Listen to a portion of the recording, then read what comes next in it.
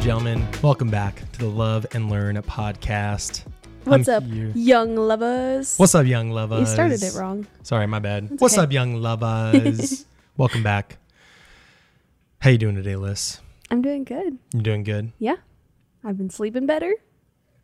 It's good. And yeah, that's really all I need right now.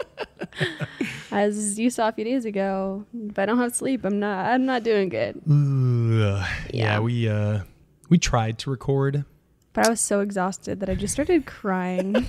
I asked her a question about just one of the just things, a question. It just was to a elaborate pretty easy on. question. Yeah.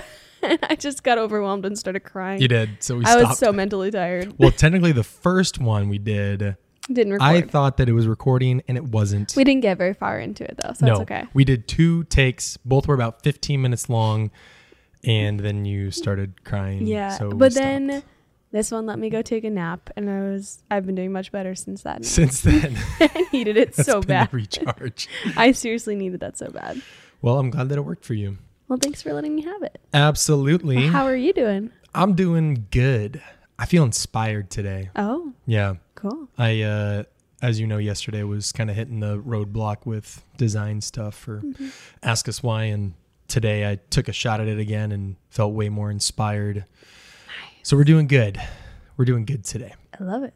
Love to hear it. Love to hear it. Well, I've already done a couple of episodes and a little more than actually what people have already anticipated, because we kind of said once a month is the expectation, but it wouldn't be fair to start it, especially with 2 kind of like, sure, good episodes, but not really like what we're actually going to be talking about.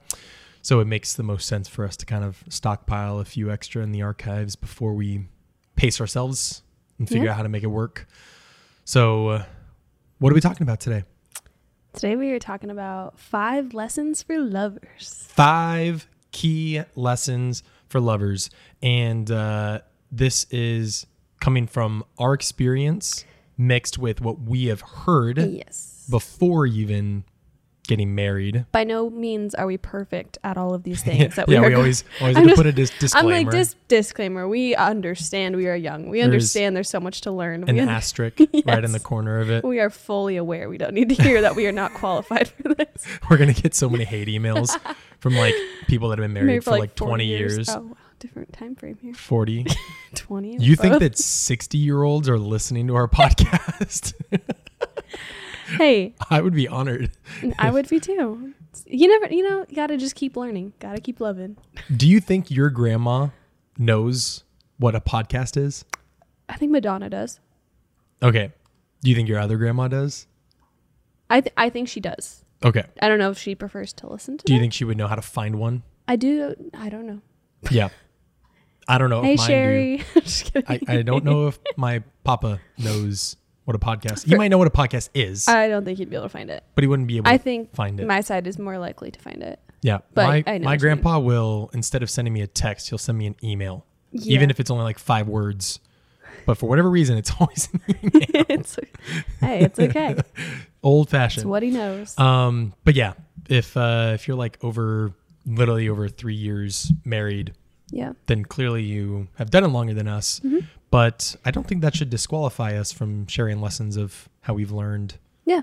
in our relationship, because we might turn our backs on some of these And I think things. it's always good to rehear it. So even if like it's good reminders for ourselves to Yeah. hear and like come back to. Totally. But even if we like turn, like, I don't know, we like share a different opinion later on about one of these things, I don't think that these are things necessarily that you would look back on and be like, oh, that's bad advice. Yeah, no. It might just be that our experience is different than what we can share about it. Yeah. But the principles are the same. Yes. We've read them in books from people who have been married 30, 40 years. So yeah, I think there's still going to be foundation. Yeah, still good foundation. But yeah, 5 lessons. We want to keep these kind of short. We're going to hopefully try and keep them short, so this isn't a super long episode. We got Maybe- a napping baby. We do. Sorry, we're on a the time clock. crunch here. But if we don't get through all 5, we'll go as far as we can with 1 to 2 to maybe 3, and then we can maybe split it into a 2-part series if we need to. And if anything, if you guys want us to break these down even more, we can also do that in individual episodes as well. But we figured that these are 5 lessons that we have learned that all lovers can learn right now, especially if you are young into love, if you're in high school, even though we have a strong opinion about relationships in high school, Yeah. but if you're in college, if you're even a young adult and you're starting to get into a relationship and you maybe don't think that you have, some people might actually think they have a really good experience with relationships, but they've been into like 6 or 7 of them. Hey, just let them do their thing. But this can be valuable for anybody in a relationship, and good reminders for people who already are in relationships and might know these things. But we just want to emphasize them and maybe talk about them. So with that being said, our lesson 1 is learn to communicate with each other like your marriage depends on it. And I feel like that's kind of obvious. Like Communication is key. communication is key. You can never over communicate. Owen Wilson's advice. Wow. You can never over communicate. So it sounds really obvious, but it still seems like so many people fail at it, like miserably. Yeah. So even though it's a like no-brainer of like, yeah, obviously relationships need to communicate. Why do we still suck at it? Like maybe we can share from our experience of like how we've sucked at it sometimes, but why do you think some people know that you're supposed to communicate and still fail to do so? I think if you've been in a relationship for a long time, it can get harder if you're not revisiting it. I think it's one of those things you just kind of get used to. You get used to the everyday life. Yeah. You get used to just going through the routine and not putting that time aside and like actually making it an objective for you guys to sit down and be emotionally intimate with each other and open up and talk about where you're at, whether it's happy, whether it's sad, like sharing in all those things together. I think that's a big part of it. But yeah. And another thing too with it is when you get into a relationship, you have to also remember that like each of us comes with, I don't want to necessarily say baggage, but like we all have had challenges and trials in our lives. Yeah. And to assume that those have been dealt with, and even if they say they have dealt with them, you can't expect them to actually have always been properly dealt with, you know, especially if like, for instance, let's say insecurities. It's like, well, I used to be really insecure, but I'm not anymore. You can't assume that for the rest of your relationship, that person's never going to struggle with that again. Yeah. You would hope so, but there's always a chance that they might. And when you kind of like cut off communication because you have a lot of assumptions about things, that's where you start to have problems. I think that when you look at relationships, especially when you look at like the divorce rate, we're at like, I think they said 50%, but they've also said that it's dropped from like 50%, but that's also because less people are getting married. So it's not sadder. even, it is even sadder. I don't know which one's worse. It's like, I don't know, they live with each other for 7+ years and they're like, well, I mean, and honestly, it makes sense. Like we come from a faith background where we believe that like there are certain things that you should reserve until you're married that are designed to be done in marriage. But if you are someone that doesn't believe in those things and you, let's say, already share your finances, you already live together, you already have sex together, like those kind of things, then I mean, yeah, why would you? Like it's like a binding contract with the government that like in the case that it ends, you could lose half your stuff or more and cost you a lot of money. Like we were looking up like how much divorces can cost, and depending on like the amount of conflict that they have, it can rack up real quick into the 6 figures. It could be easier, but for the most part, a lot of divorces don't usually end well, especially once you're been married for a while, maybe have some kids, have a lot more assets, maybe have started a business together, have, you know, like different properties, all that kind of stuff. But with like divorces being so high and you look at like some of the reasons for it, a lot of it has to center around communication and not just either a lack of communication, but even the way they communicate with each other. Yeah. So like, I think one rule that we have in our house is no yelling. Like we do not allow raising your voice, talking louder than what is like room level. We might get like a little, I don't know, passionate or excited. Yeah, the tone will shift. The tone is much harder to because sometimes you like kind of have attitude. Hey, you have a tone when I say too. when I say you, I mean like a generality. Right.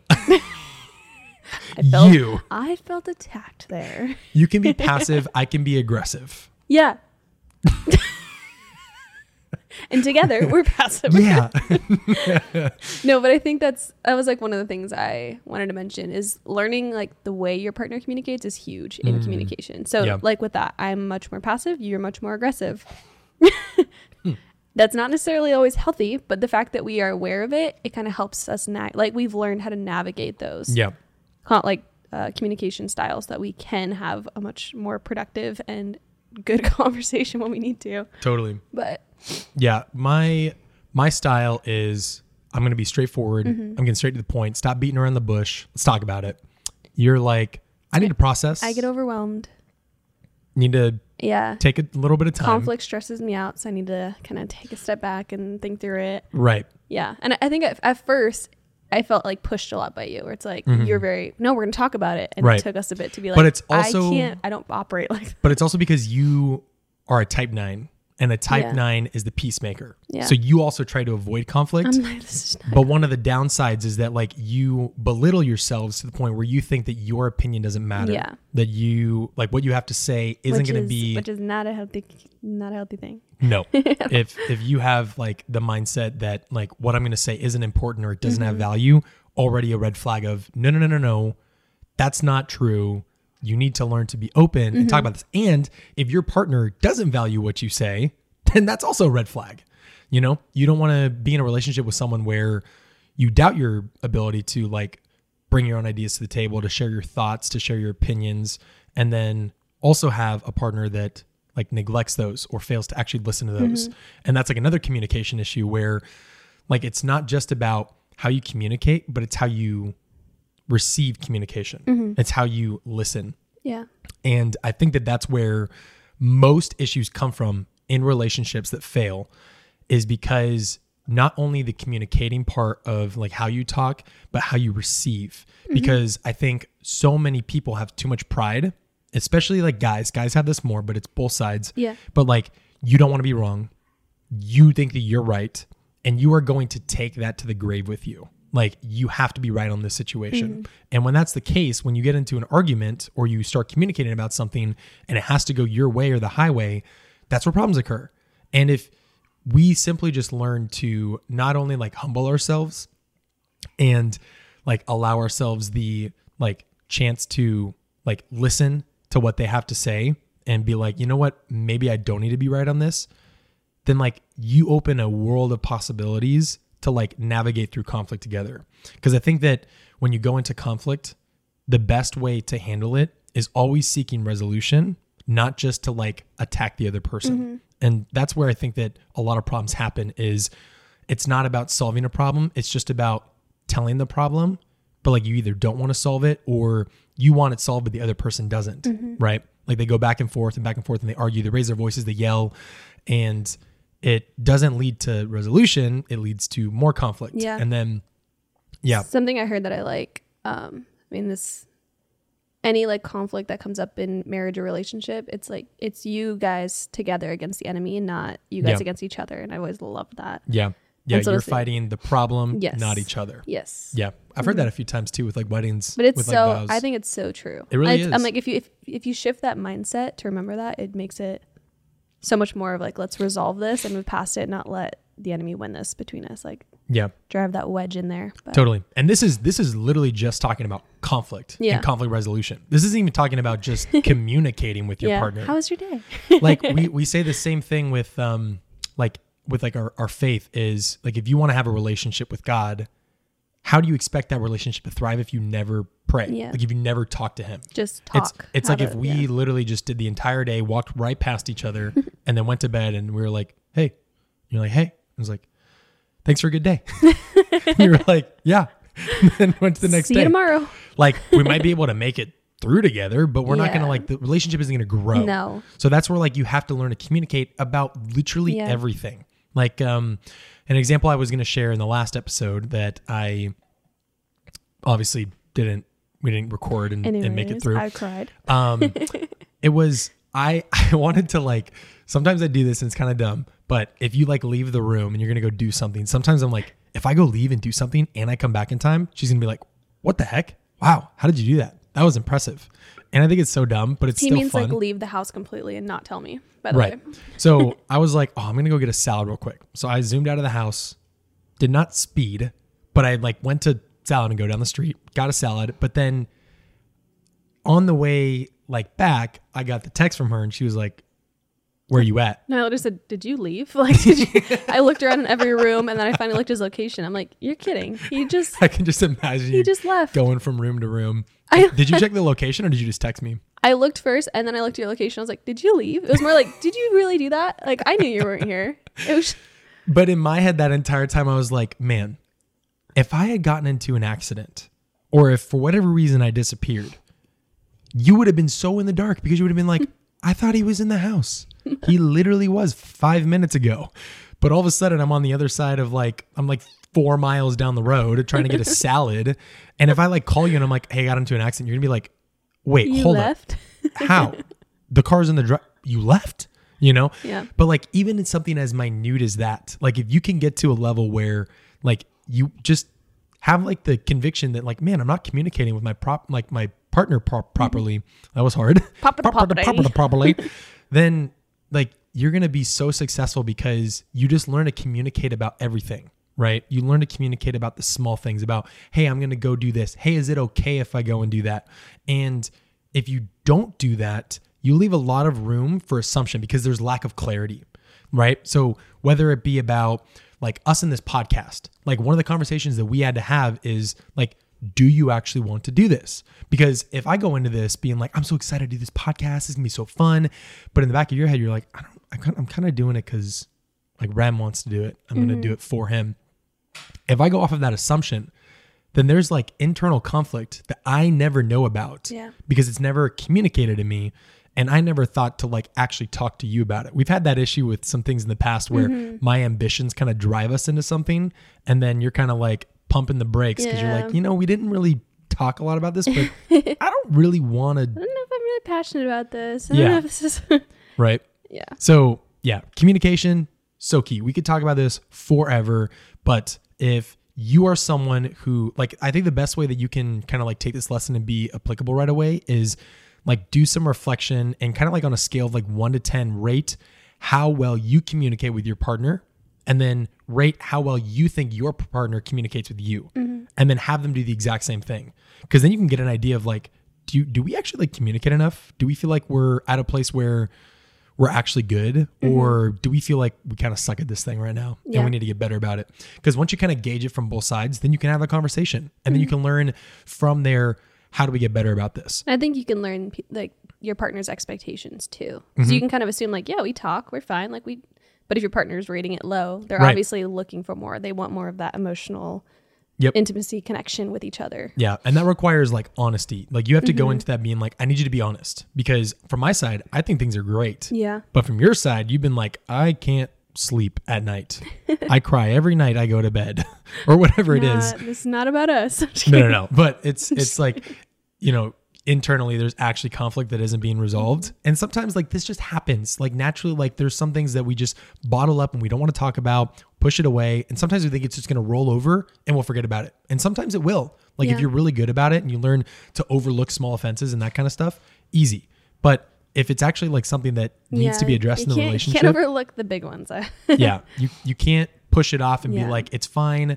I'm going to dismiss it. It's not important. It'll build up. Yeah.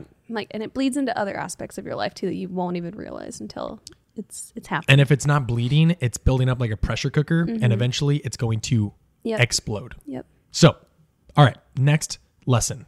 What is it? I have the baby monitor up. Let's pull up this one. I'll share it for you. Perfect. All right, lesson 2, have grace and learn to forgive. Learn to forgive. Forgive. hey, yo, bro, learn to forgive.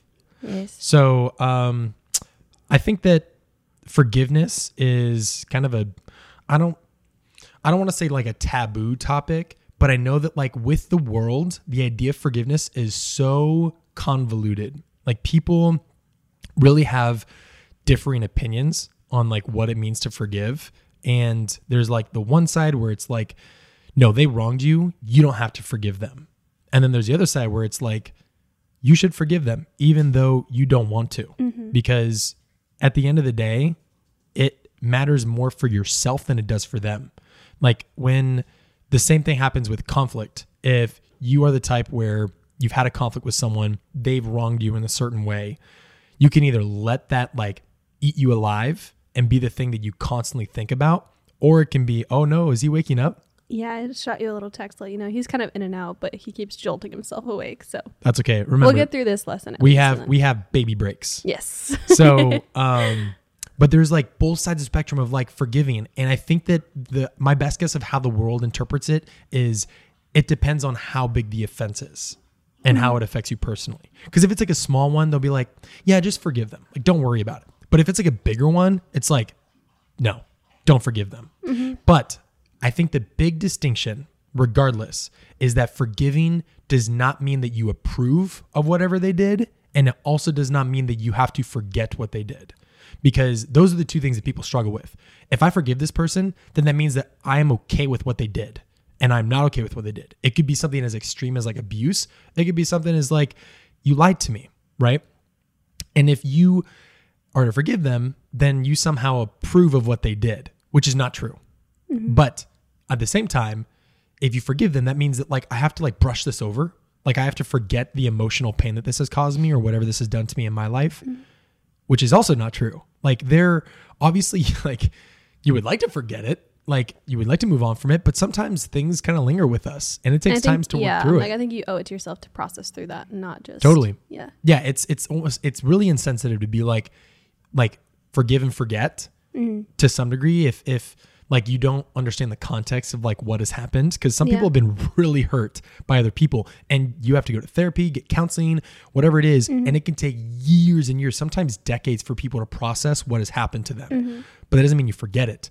But I think the forgiveness aspect is where you have like I don't want to necessarily always say grudge, but you have this feeling of they are indebted to me because of what they've done to me. And as long as I have that feeling, there's like this weight on my shoulder. And if you live with that weight on your shoulder, it doesn't change them. Like if I'm going to give a really radical explanation, and you can tell me if this is like too much. I don't think it is. But like if someone were to murder a person in your family, like a close friend, I know this sounds extreme, right? Let's say that like really like, don't get sad about this. Let's say that someone, God. You know you can't stop. I cried last episode and we had to stop. You're going to make me. Should I make you the victim? Yeah. All right. Let's say someone killed you. Okay. So you're dead and gone. If someone did that to you and I have this grudge against the person who did that and I am neglecting to forgive that person for what they did, which sounds so radical when you think about it, especially when you're fresh into it, then if I don't forgive them, they don't care.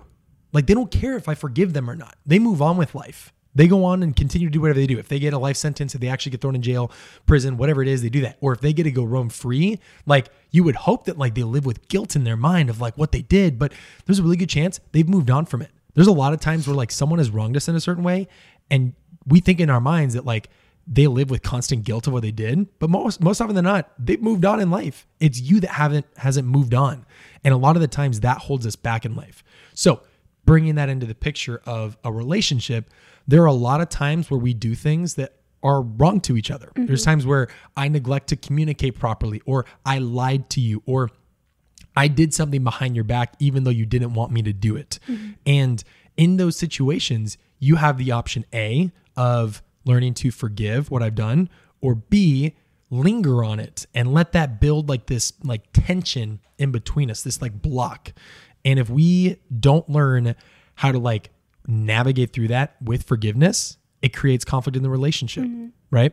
So I think that for all couples that are listening that are struggling with forgiveness, like obviously this is a much like deeper topic when it comes to like what they've done to you. But I think regardless of what it is, forgiveness doesn't have to do with forgetting or with allowing or approving of what they did. It has to do with how you process what they've done to you and how that impacts your life. Yeah. So if you can learn to like move past offenses, like the Bible tells, I think it's Proverbs 16:9 that says it is to one's honor to overlook small offenses. It might not be 16:9, could be a different one, but either way, no, it's definitely 16:9. But either way, if you can learn to overlook, especially the small offenses in life in your relationship, when you like do wrong against each other, you're going to be so much better off. Like you're going to have so much more peace. You're going to learn to move on.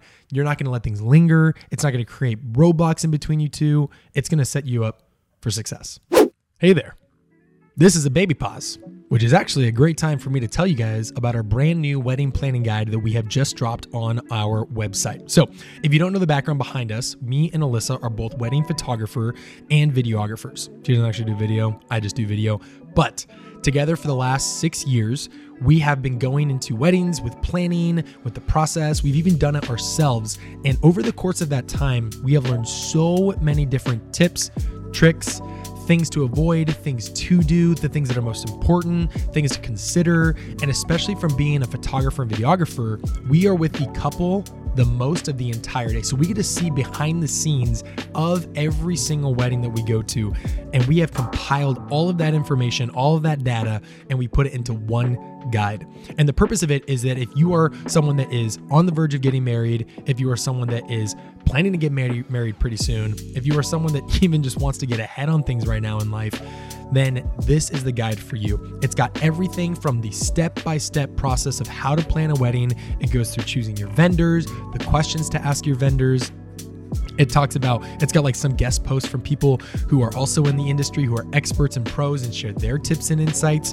And then it goes beyond just the timelines and how to plan out your day and the things to do and whatnot. It also has additional sections on things like ways to save. It has things on like things no one thinks about. It has a section that is just for our biggest tips that we have and some really fun ideas. It also has additional sections that go into things like gift ideas, talks about first look versus no first look. It has things about finances and when it comes to if family members are going to be contributing to your day.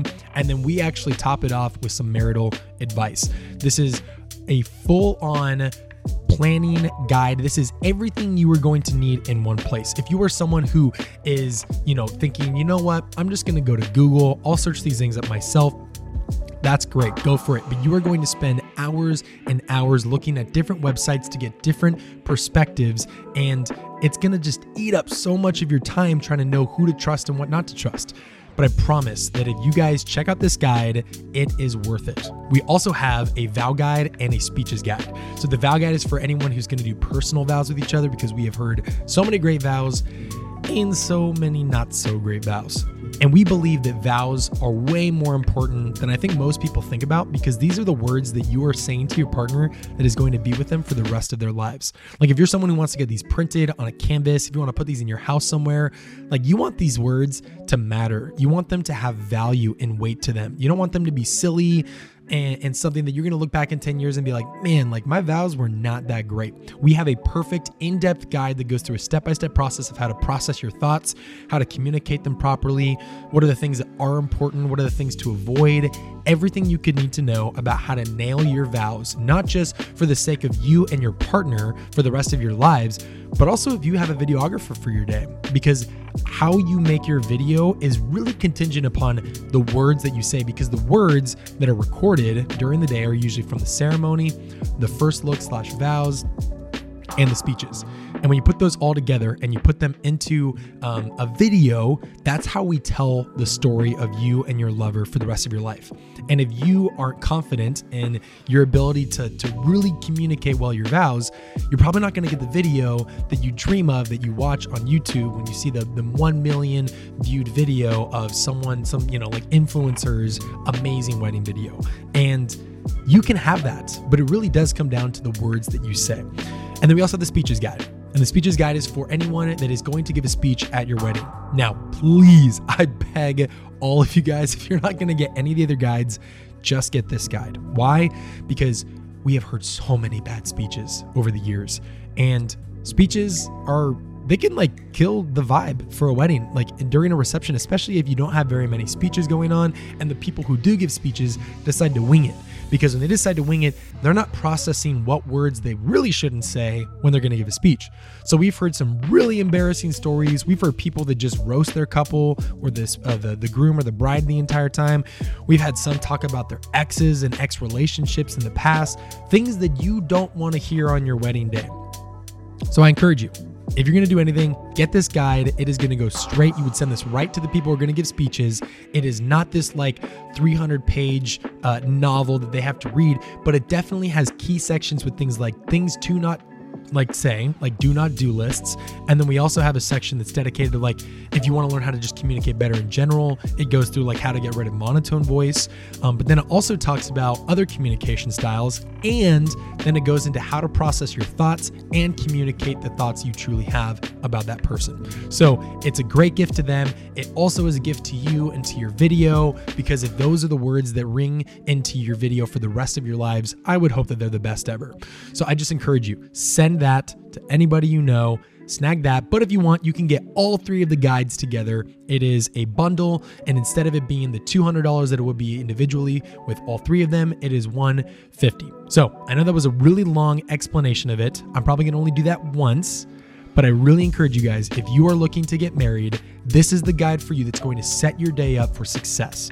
I would hope that you don't already have experience with planning a wedding, probably because that would be like a second marriage. But if you haven't done this before, you can't expect to be a pro. And we've been behind the scenes and been doing this for years and years. We have done thousands of hours with weddings, and we want you to trust us and know that this is the best thing for you to set you up for success on your wedding day. All right, back to the pod.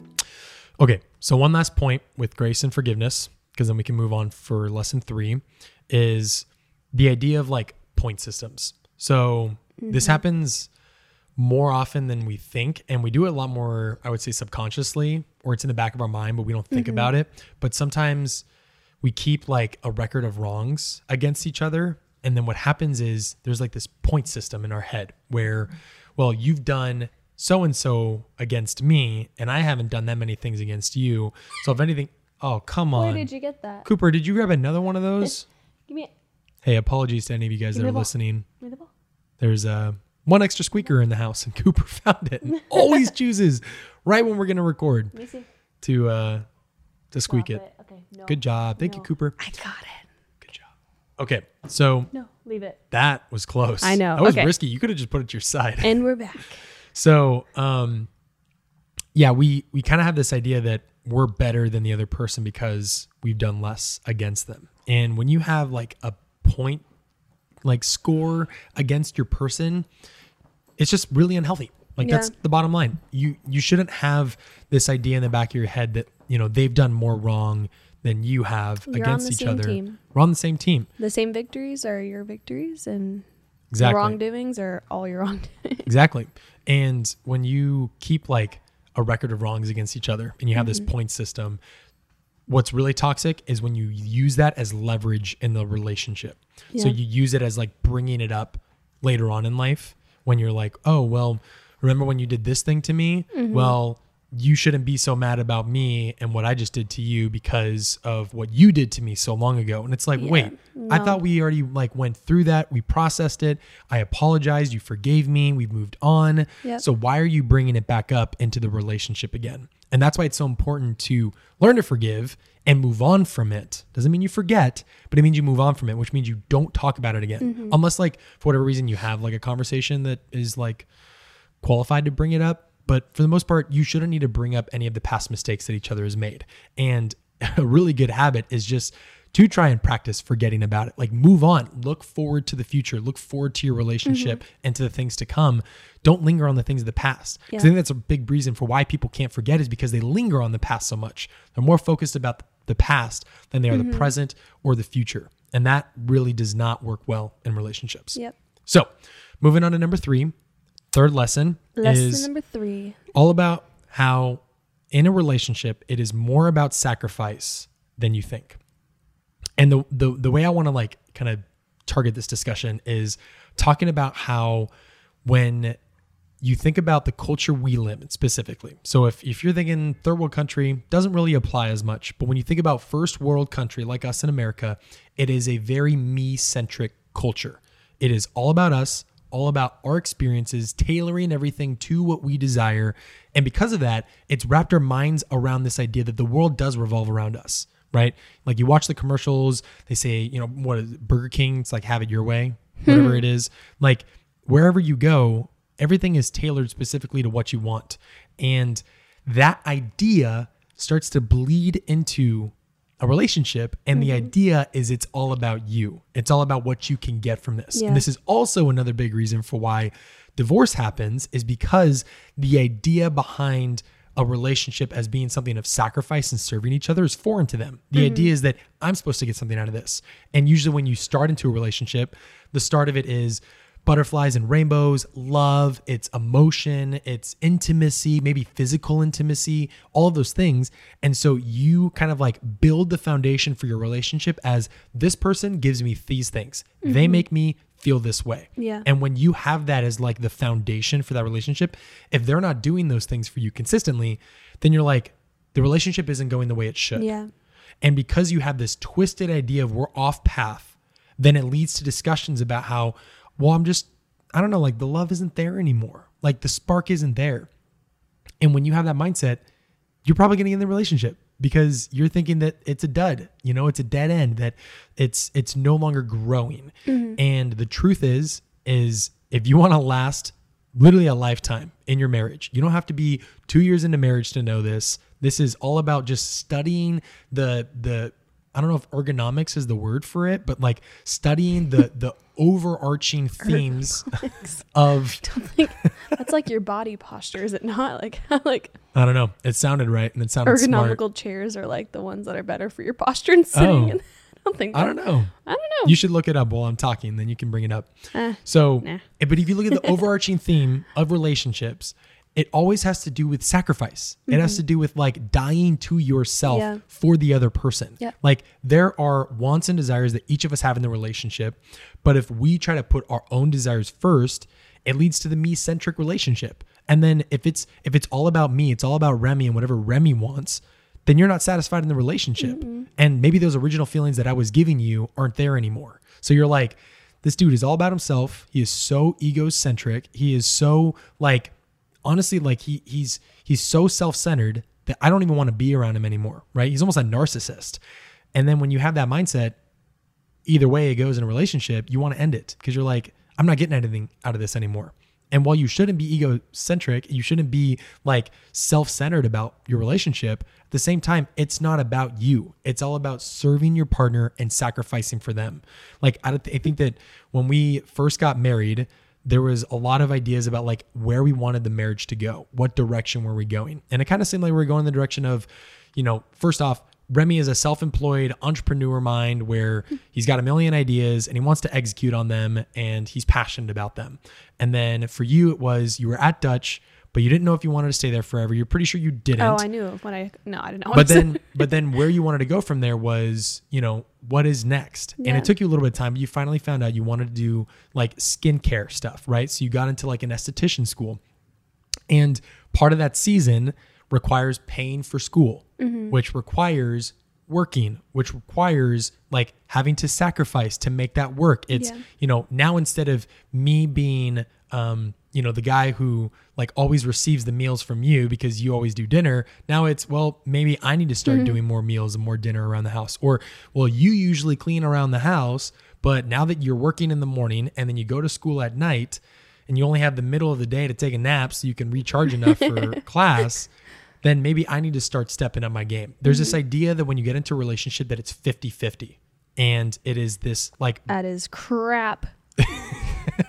There's this, like the idea is that both sides are going to be equally invested in the relationship. They're both going to do their part and it's going to be great. And then you get into a relationship and there's seasons where you might be sick. Like during pregnancy, we'll do a whole episode about that. But like there was a whole season where you were giving maybe 5%. Yep. And I had to do 95%. And there's seasons where I was giving 10% and you were giving 90%, whatever it is. But like you have to learn to like move with the pendulum, so to say. Like you have to learn to shift and adjust and like acclimate to different seasons of life. But doing that with like a genuine heart behind it also. Right. Not out of like bitterness. Yeah. I'm like, I don't want to do it because it's like, well, you're not pulling your weight. So I guess I will do the 90%. Like out of this like, what's the word? And that also goes to the idea of like scoring points. Yes. It's like, well, I did the dishes, I cleaned, I made the bed, I did all these things, and you haven't done anything recently in this house. Yeah. So like I have leverage on like, if I want to do something, I can go do it. Like so toxic. Yeah. So when you get into a relationship, it's so, I wish that we could go into it way more in this episode. We'll do it in another one. But there's so much sacrifice involved. It is about, like, when you choose to marry someone, it is about dying to yourself. It is about giving up your desires, your wants, your dreams to accommodate for the other person. Now, in a healthy relationship, you want both to thrive. So you don't want them to give up their dreams. It's not about like, well, I have to sacrifice these things so that, like, I don't get to do what I'm passionate about anymore because my other partner doesn't want me to do that. That's not true. Like, you try to make both things work, but if it might not be that time though, also it's like, right. But one might come first and then it's another season of sacrifice. But you have to think about, if you're going to do a relationship and the person that you are dating, for instance, we have a couple of friends who got married and they kind of thought they were both going to stay stable at home. One's a nurse, one was working for one company, he was working from home. And then all of a sudden she felt called to be a travel nurse. And if she's going to be a traveling nurse, that means you got to pack up your stuff and leave. But like, if you're married to the idea that you are staying with your job and what you want to do, you've now hit a roadblock. What are you going to do? Are you going to move and accommodate for your spouse? Or are you going to tell them, no, you can't pursue what you feel called to. I'm going to stop this right now. And in relationships where you feel like one is called to one thing and one is the other, if they're not willing to accommodate for each other, conflict, divorce, separation, or what, anything in that category. So like, you have to go in with a mindset of, it's about sacrifice. It's not about me. We want to accommodate for each other, right? Because that goes both ways. I'm going to sacrifice everything for you. You're going to sacrifice everything for me. Some seasons are going to be 50-50. Some are 90-10. Some are 70-30, whatever it is. But you have to learn to adjust to it and serve your person. Because I want to say that it's one of those things where when you can't force the other person to fully understand and see that. But if you have that mindset in like your heart and the way you're living each day, if I'm like, my goal is to serve you every day, wake up, what else can I do for you? What else can I do for you? Your partner, if it is healthy and you guys are on the same page to some degree, it'll not become it's like a healthy competition a little bit. It's like, well, I want to now do more for you too. Like, I see the way you're caring for me and treating me. And I just, and it can also like, also cause some like self-reflection where it's like, man, like, he's doing a lot for me. Or she's doing a lot for me right now. Like, what am I doing in return? And that's where it's the hardest part is, if you know anything about the Enneagram, there's like the type 2, and the type 2 is the giver, right? But when you're in, what do they call it when you're like in the bad side of your Enneagram? Oh, whatever the term is, it's when you're like on the downside. You're like, whatever it is. When you're not healthy, essentially. Yeah, when you're not healthy. The idea of giving comes with this like string attached of reciprocity. That because I'm doing this for you, I'm expecting something in return. And when it comes to a relationship, you can't sacrifice with strings attached. Nope. You can't be like, well, I'm going to do these things for you, but I expect it in return. Like, you have to be okay. This is why like marriages fail. But like, if you have the right mindset, they can last forever. If you go in with the mindset of, I am okay with the idea that my partner might give 10% for the rest of this marriage. I'm going to give 90%. Because when you choose to marry them, it's not just a license. It's not just a contract. It's a covenant. And the idea of covenants is you don't break them. And if you can go into that relationship with that mindset of, I'm okay with sacrificing for this person, even when they're not going to do it for me as well, then you're going to thrive. It might not be the funnest relationship because you're obviously like suffering to some degree, and that sucks. And there can be a way longer discussion of like, if they're never going to give anything to the relationship, you maybe should get counseling or you should, maybe see, a therapist or whatever it is. Like there's obviously, we're not going to say like, not the extremes. Obviously those do not apply. But you definitely have to be prepared for the idea of like, there's going to be seasons where they might not be in a good state of mind. They might be struggling with something. They might be, going through a loss, whatever it is. And you have to be prepared to drop what you're doing and sacrifice for them. You could be in a great season. Things could be going amazing. And all of a sudden like that, things switch. And if like, you have to be prepared to give up what you're doing for your partner. Like, you don't get to be selfish and think, well, I'm going to keep doing my thing. I'm sorry you're struggling over here. You're suffering. I'm going to keep doing my thing. It's like, no, I got to be there for you. I want to do this thing really badly. But when you can learn to make that choice, that really hard decision to sacrifice for them, it deepens your love for each other. Because it shows the commitment you have. That person should come more than any other thing that you desire in life. And actions speak louder than words. So sacrifice is everything. Okay. Number 4. What do we have? Choosing your community wisely. So important. And the reason why, and I'll share a couple thoughts and then Liz, you can share some of your thoughts.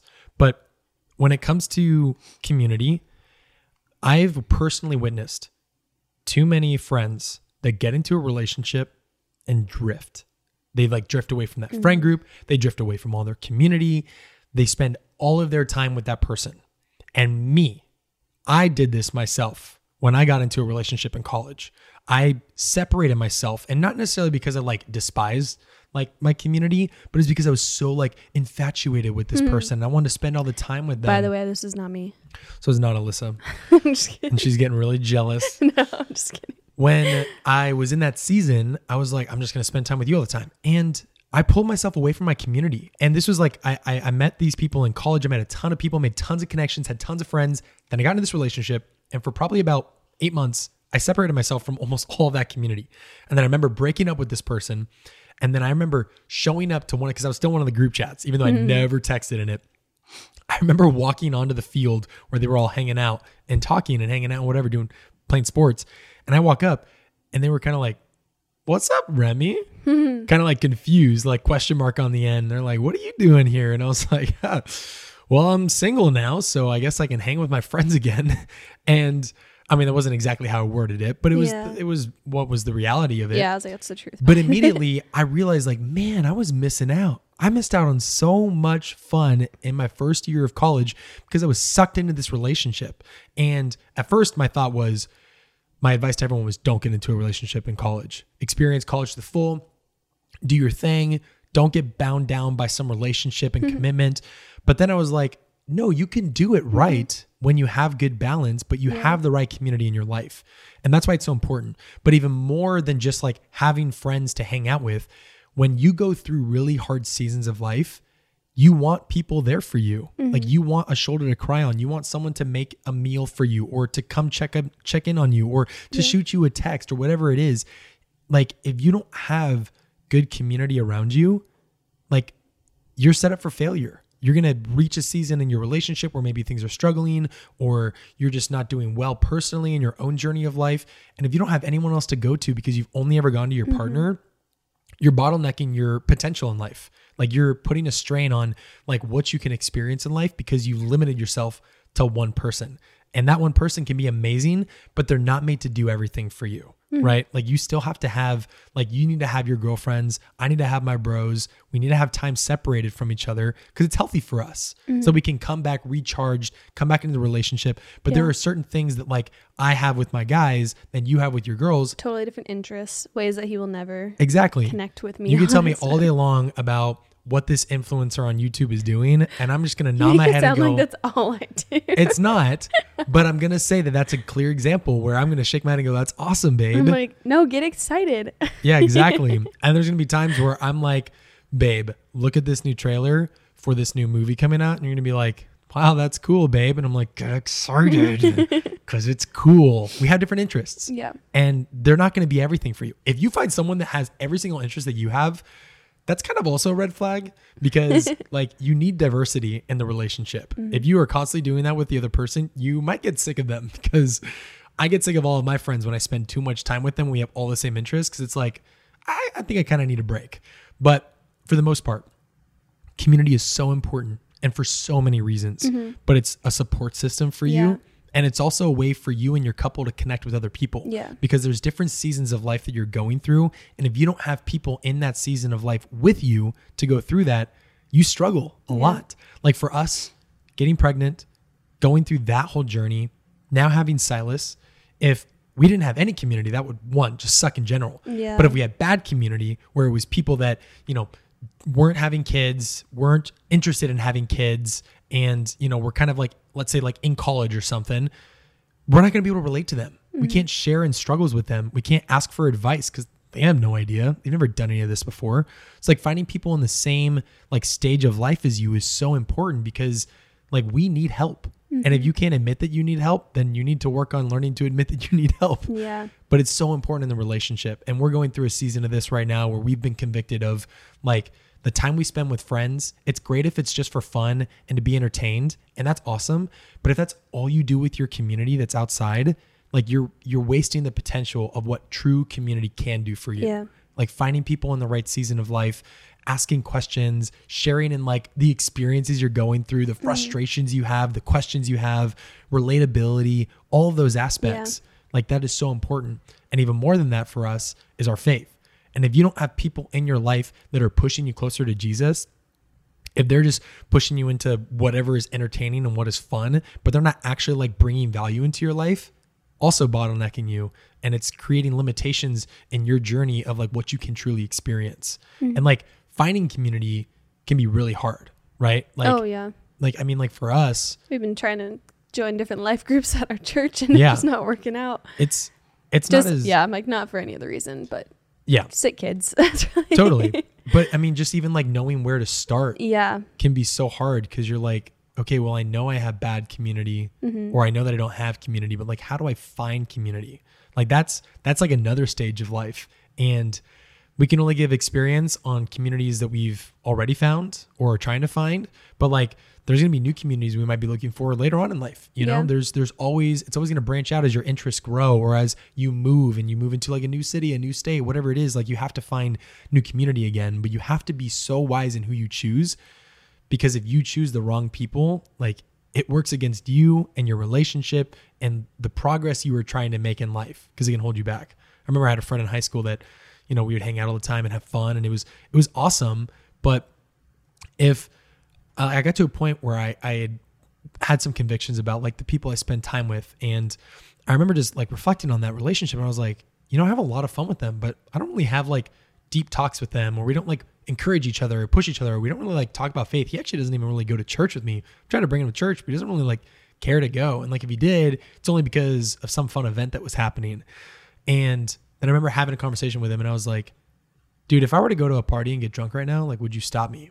And at that time, I was underage. I was in high school, and my values were that I wouldn't get drunk. That's something that I wouldn't want to do. And he was like, if I saw you drinking, I wouldn't stop you. And I'm like, why? And he's like, I don't know. You can do you, bro. Do whatever you want. And that's a very worldly thing to say. Yeah. But I was like, that's not the kind of person I want to spend time with.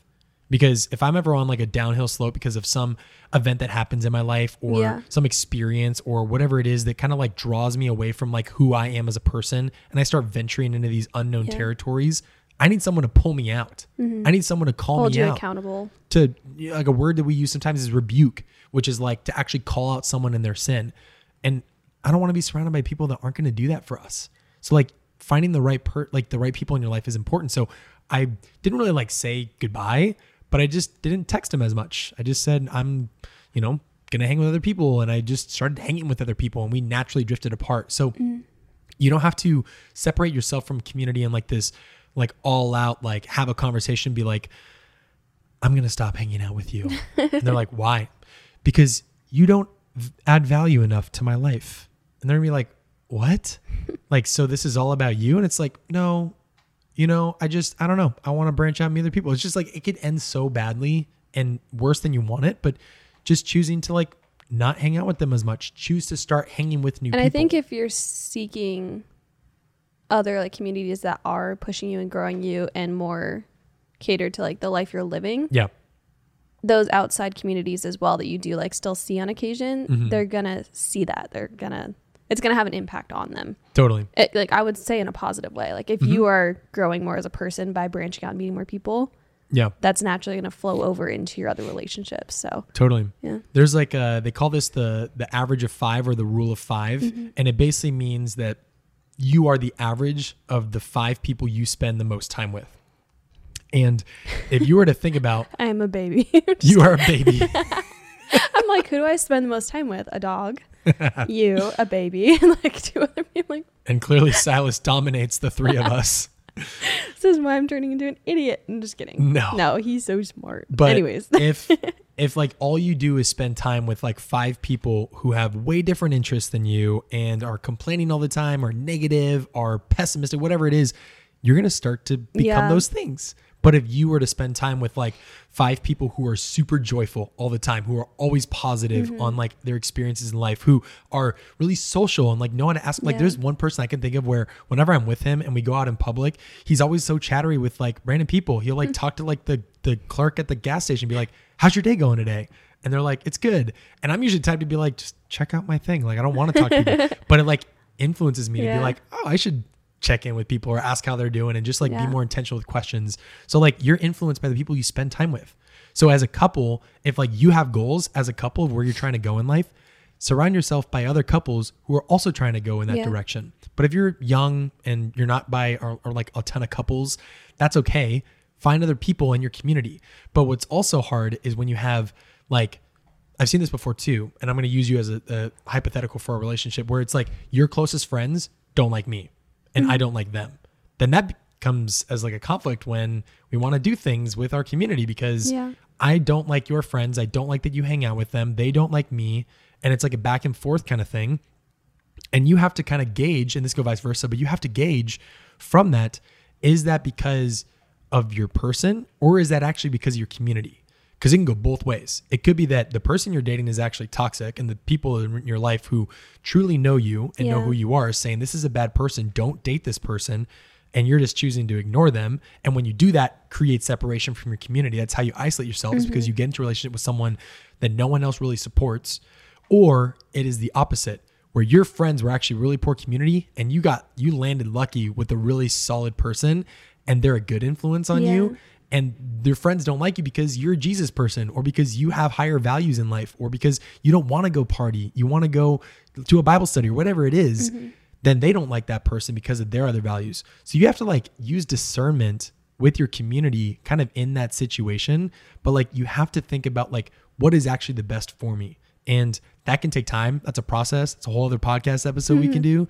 But like even just taking that initiative to reflect on your community, the people you surround yourself with, asking the question like, are they adding value to my life? Am I adding value to their life? Is this kind of like a reciprocity thing? Because it's you really do want to find that. It might sound toxic that like you want to find someone who's going to pour into you, but like find people that can pour into you. Like it's really good for you, and find ways to serve them and pour into them. Like it doesn't have to be like only find people who are not as smart as you so you don't feel bad, you know, or only find people that are smarter than you.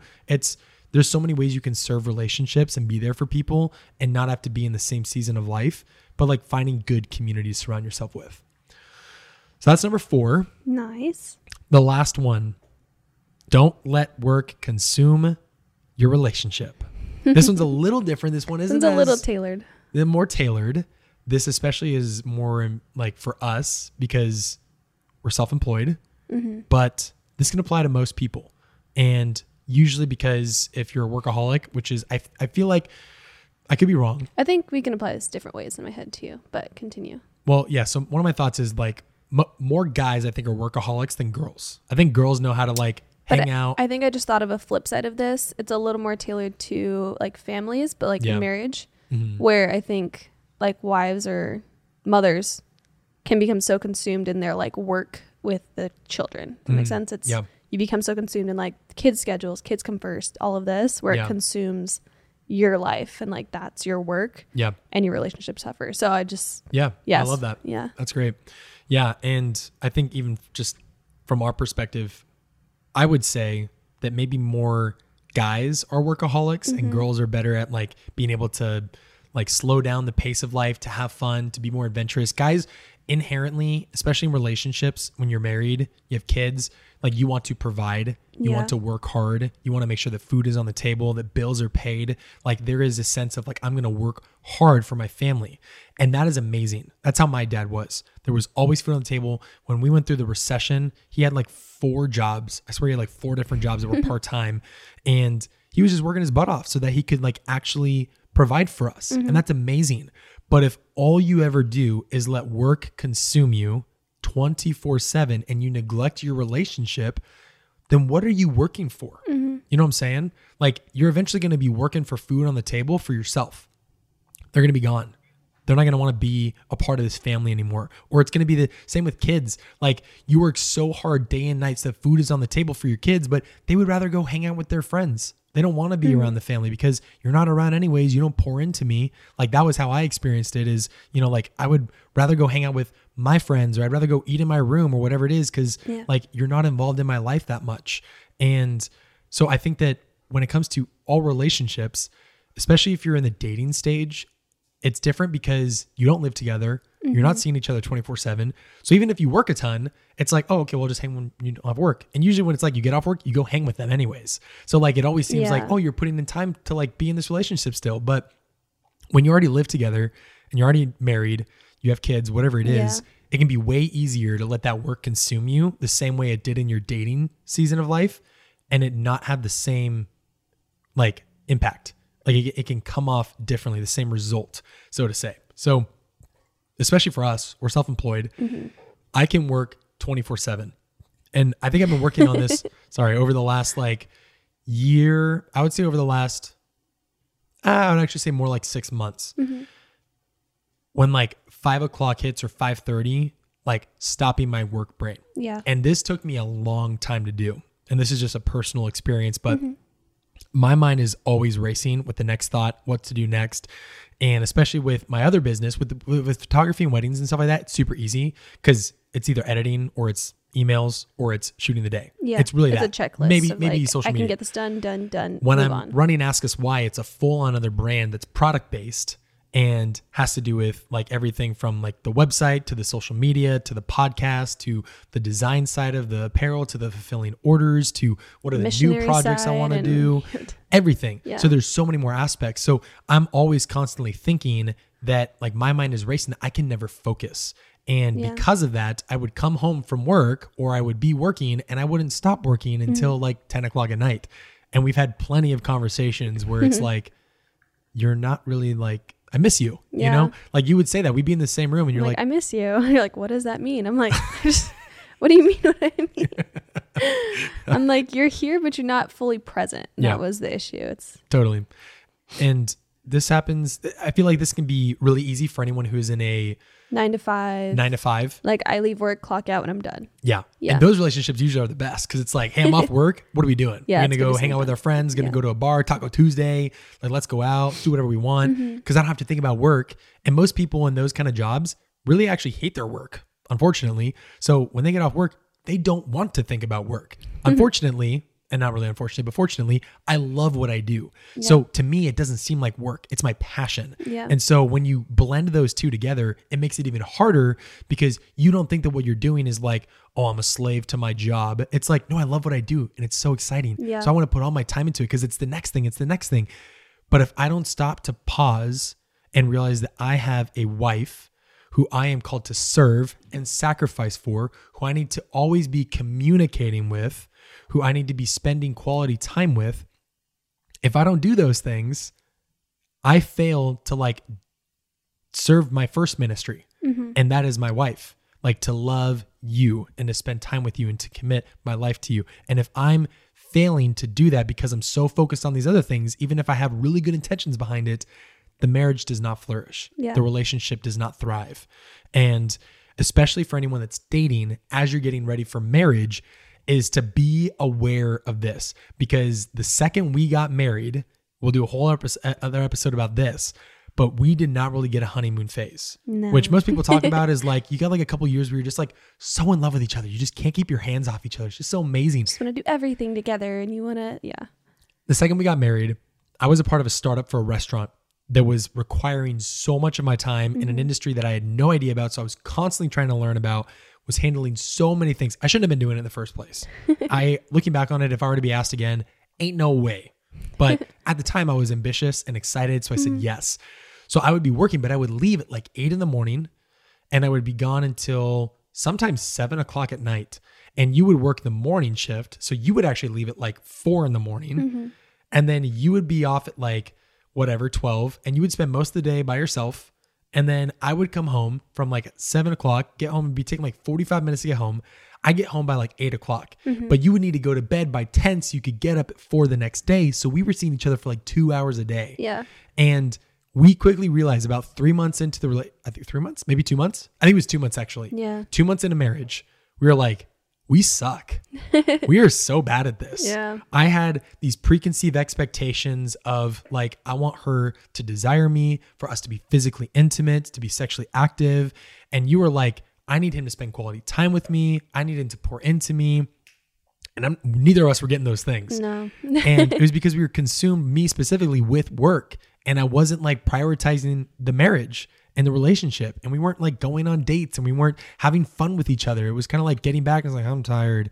And it'd be like, my expectation is let's get it on. And you're like, let's go to bed. And when you have those like conflicting desires and you're literally everything that you do is centered around work, you're not having fun in the relationship. Yeah. And those like first like years, like how fun was it when we first started dating? Like, yeah, it was fun. we just had so much fun together. It was always like hanging out and what do we want to do now? Let's go to the pool. Let's go to the hot tub. Let's go on an adventure, a road trip, all those kind of things.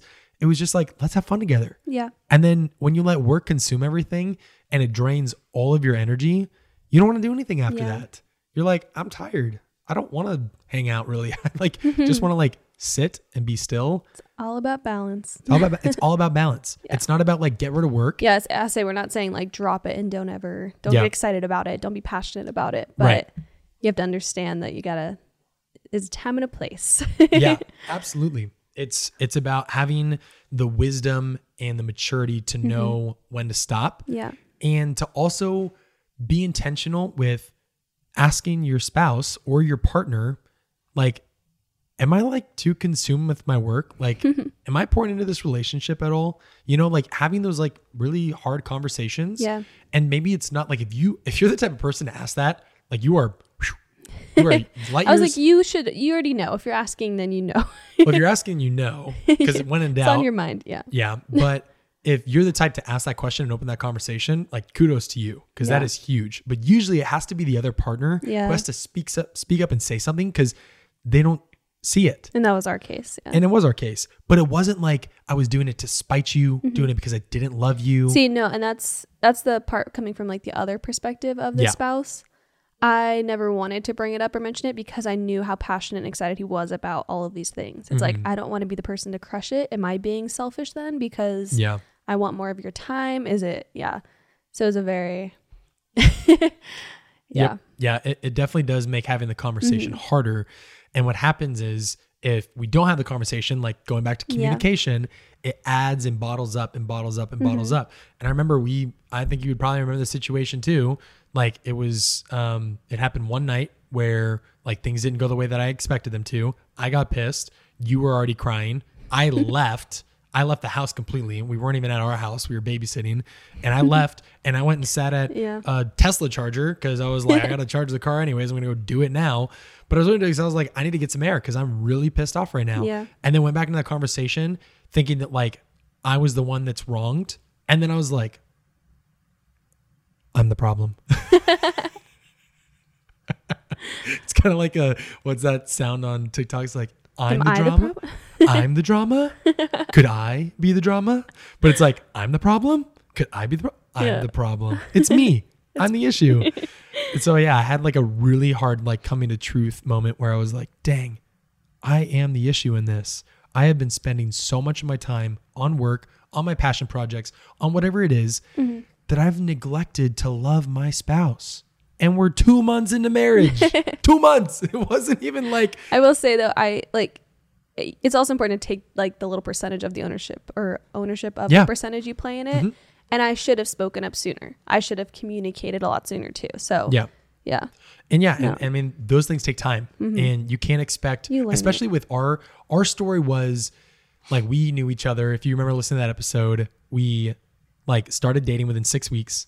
We knew we wanted to marry each other in 3 months. We proposed at 6 months, or I proposed in 6 months. And then we got married 10 months later. Yeah. So like we weren't like most couples that usually are around each other for about a couple of years before anything happens. So for us, like we already know like the weight of marriage, what it means, what the commitment means. We knew the importance of what we were getting into and Exactly. So we weren't like immature or unwise in our decision to get married, but it did mean that some of those communication skills that you would develop in a relationship didn't happen before. And that's not to say also that like you can get that if you date for 2 years, because you could also go 2 years and still suck at communication. Like it really comes when you live with each other because that's where everything changes because you see them 24/7. It's not just like you get to go home at the end of the day. And if you didn't text your person because you went home from work or whatever, or you decided to go hang with a friend, like you're fine. But when you expect to see them in bed every single night at the end of the day and they don't show up and you're like, where are you at? Or it's like, hey, I thought you were coming home for dinner. And it's like, oh no, I'm going to the gym. Like those kind of things where you have to start communicating about everything because you have to know where you're at. And I guess you can share locations, but that doesn't really communicate. That just stalks. But like it's so important for that. And so when it comes to like your work balance, like you have to be able to gauge when it's too much. And I've always had the fear in my heart as an entrepreneur of, I don't want to be that entrepreneur that you hear about the success story of their business and it was amazing and man, it scaled and they're millions of dollars and their IPO was great, whatever it is. But then you look at their family and it's like, oh, divorced, 2 kids. Oh, he doesn't see his kids ever. Oh, he talks about how his marriage failed. Oh, you hear about the regret stories of I wish I spent more time with my family. I was like, that'll never be me. I am not going to be that guy who gets so consumed with my vision of my work that I'm going to fail to love my family. That comes first and foremost. Yeah. If I was so set on business and entrepreneurship and wanting to do that, then I shouldn't get into a relationship. Yeah. I shouldn't get married because that's the cost of it for so many of these businesses that are, as successful as they are. Look at all of the top entrepreneurs in the world. Guarantee you they're divorced. Guarantee you that they aren't married because we could be wrong. Even if they are married, can't imagine the relationship is thriving because most of the time their work is consuming them 24/7 and they don't actually get to pour into them the way they want, or the relationship with their kids is even harder. So like, it's just a general, like a general truth. There's the word I was looking for, a general truth that you have to find balance in life to pour into your relationships, into your family, into your spouse, into your kids, all of those things. And if you can't learn to find the balance and you don't have good communication skills, you're going to also find yourself in a rut later on in the relationship where you're like, man, how did we let this happen for 6 months? How did we let this happen for 5 years of our life? Like it's different for everybody, but sometimes the mindset is I'm just going to become okay with it because this is just who they are as a person. And this is who I chose to marry. And like, there might be some truth in there, but also like, be honest, like be upfront. And this can go into your expectations too, of like, when you go into like a relationship and the expectations you have to be clear about what your expectations are, which is a whole nother lesson. I was like, that's a lesson I learned. Yeah. Like learning to channel your expectations and actually communicate them too. You can't be upset about expectations that you never even communicated. Yeah. Unspoken expectations are a recipe for disaster. Yeah. And you have to learn what expectations you should have, what are unrealistic expectations, what are realistic expectations, and then communicate those across the board. Yeah. Because then you can hold each other accountable to those. Yeah. But if you don't, or find compromise in them too. Yeah. And that's taken us a few years to be like, okay, my wife expects me to be done with work, to not be talking about work, to just hang out. I remember one time we were first starting the Davenport Duo stuff, we were getting pizza at Barrows and we were like waiting outside for it. And I was telling you about all these ideas and you're like, can we just not talk about work? I'm like, I thought we were on kind of like a date. Like, and I got offended. I was so mad because I was like, are you kidding me? I am so excited about this. And you're like, can we not talk about this? I was like, do you even want to do this with me? We talk about it all day long. Yeah. But, so I just remember that. And that was like really the start of me learning the expectation of my wife loves to work. She loves to work hard, but she loves balance in life. Yeah. And I have to learn to find that balance with her because that's what you desire in this relationship. And it goes back to sacrifice. And that's all about the cost of getting into a relationship and the cost of getting married. So there's our 5 lessons. This is actually a pretty long episode. I know. I was like, we kind of kept going. I think in total, it's going to be like an hour and 10 minutes, somewhere around there. So sorry guys, but I hope it was valuable to you. And I don't know. Is there anything else you wanted to say before we peace out of this? No. I mean, I'm excited we chatted about this stuff again. Stuff you know, but I like talking about it again. Yeah. It's fun talking to you.